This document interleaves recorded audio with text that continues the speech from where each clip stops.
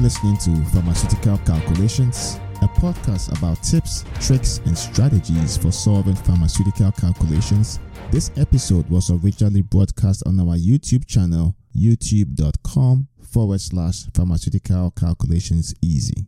So this milliequivalence calculation question was actually asked by one viewer on the channel, and I just wanted to take a minute to solve it because it has some insightful concepts which will be beneficial to the entire community. So let's get right to it. Now the question says, calculate the milliequivalence per liter concentration of sodium ion, calcium ion, and chloride ion in a fluid having 0.25 molar NaCl and 0.075 molar calcium chloride. So first of all, it's important to understand that all of these ions are actually coming from the salt. So the sodium cation is going to come from the sodium chloride salt. The calcium cation is going to come from the calcium chloride salt. And you're going to get chloride ions from both the sodium chloride and the calcium chloride. So the strategy will be to find the milliequivalence per liter of the chloride ions from the sodium chloride and the calcium chloride, and then go ahead and add those two values together to determine the milliequivalence per liter for the chloride ions.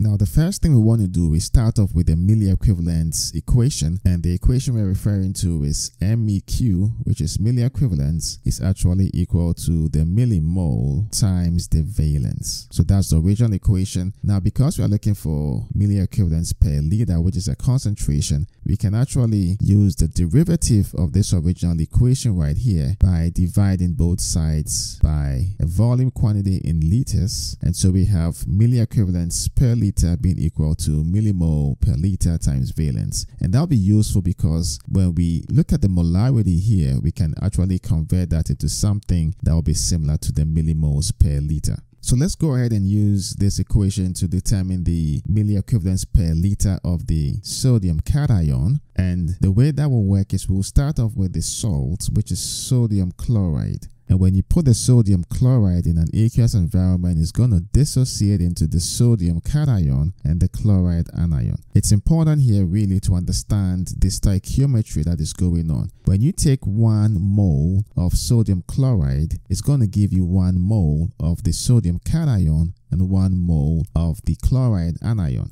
Now that's important because based on the stoichiometry, once we've determined the millimoles of sodium chloride, it's going to be the same millimoles for the sodium cation because of the 1-to-1 stoichiometric ratio. Now when we take the 0.25 molar solution of sodium chloride, what that implies is that you have 0.25 moles per liter. And notice in the equation we need millimoles per liter, so we can actually convert the moles to millimoles, and then 1 mole is actually 1,000 millimoles. So we do end up with 250 millimole per liter. Now, that's the concentration of the sodium chloride. But like we said, the ratio, the stoichiometric ratio between the sodium chloride and the sodium cation is 1-to-1. And so that would imply that the concentration of sodium cation is also going to be 250 millimolar. Now, the next thing that we need is the valence of the sodium cation.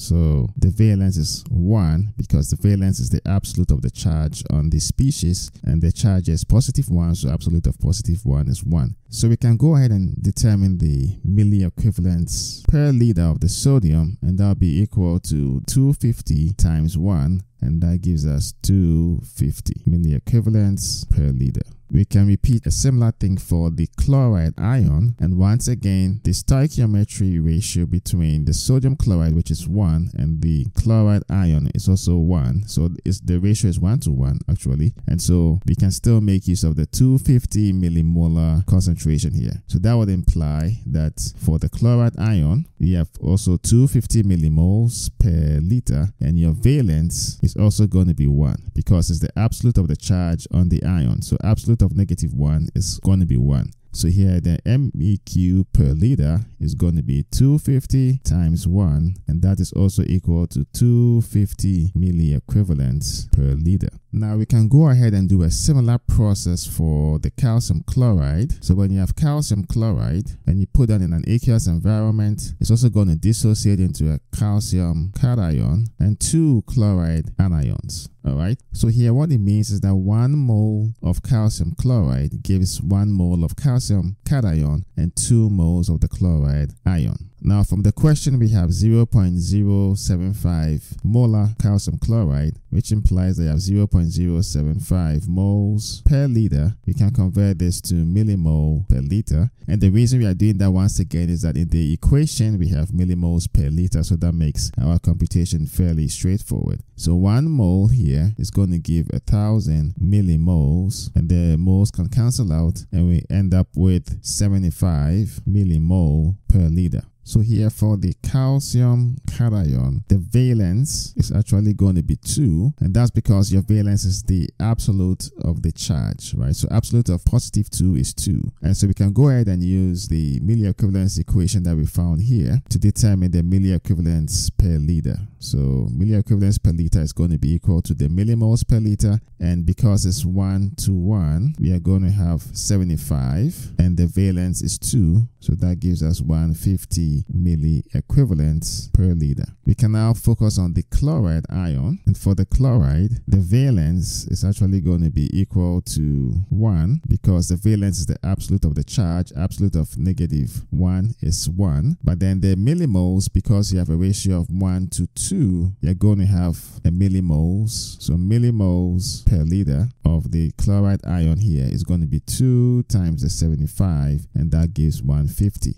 So the milliequivalents per liter is going to be equal to 150 times 1, and that gives 150 milliequivalents per liter. Now, it's extremely important to do one more step because we are getting the chloride from both the sodium chloride and the calcium chloride. And so we need to take the value here from the 250 milliequivalents per liter, which is contributed by the sodium chloride, and then add that to the 150 milliequivalents per liter, which is coming from the calcium chloride. So for the chloride ion itself, it's going to be equal to 250 milliequivalents per liter plus the 150 milliequivalents per liter, and that gives 400 milliequivalents per liter. So to summarize, the milliequivalents per liter of the sodium cation is actually 250. The milliequivalents per liter for the calcium cation is 150.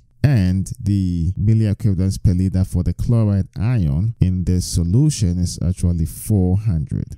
Thank you for listening to today's episode from RX Calculations. You can find all the episodes on our YouTube channel, youtube.com/pharmaceutical calculations easy, or as articles on our website at rxcalculations.com. If you have any questions on any pharmaceutical calculations topic, or you would like to suggest future topics, you can post them on our Pharmaceutical Calculations Forum, website, or YouTube channel. Links to all platforms are in the show notes. Don't forget to rate, review, and subscribe to the podcast on Apple Podcasts, Spotify, SoundCloud, or wherever you get your podcasts so you don't miss out on new episodes. Thanks for listening to today's episode, and enjoy life.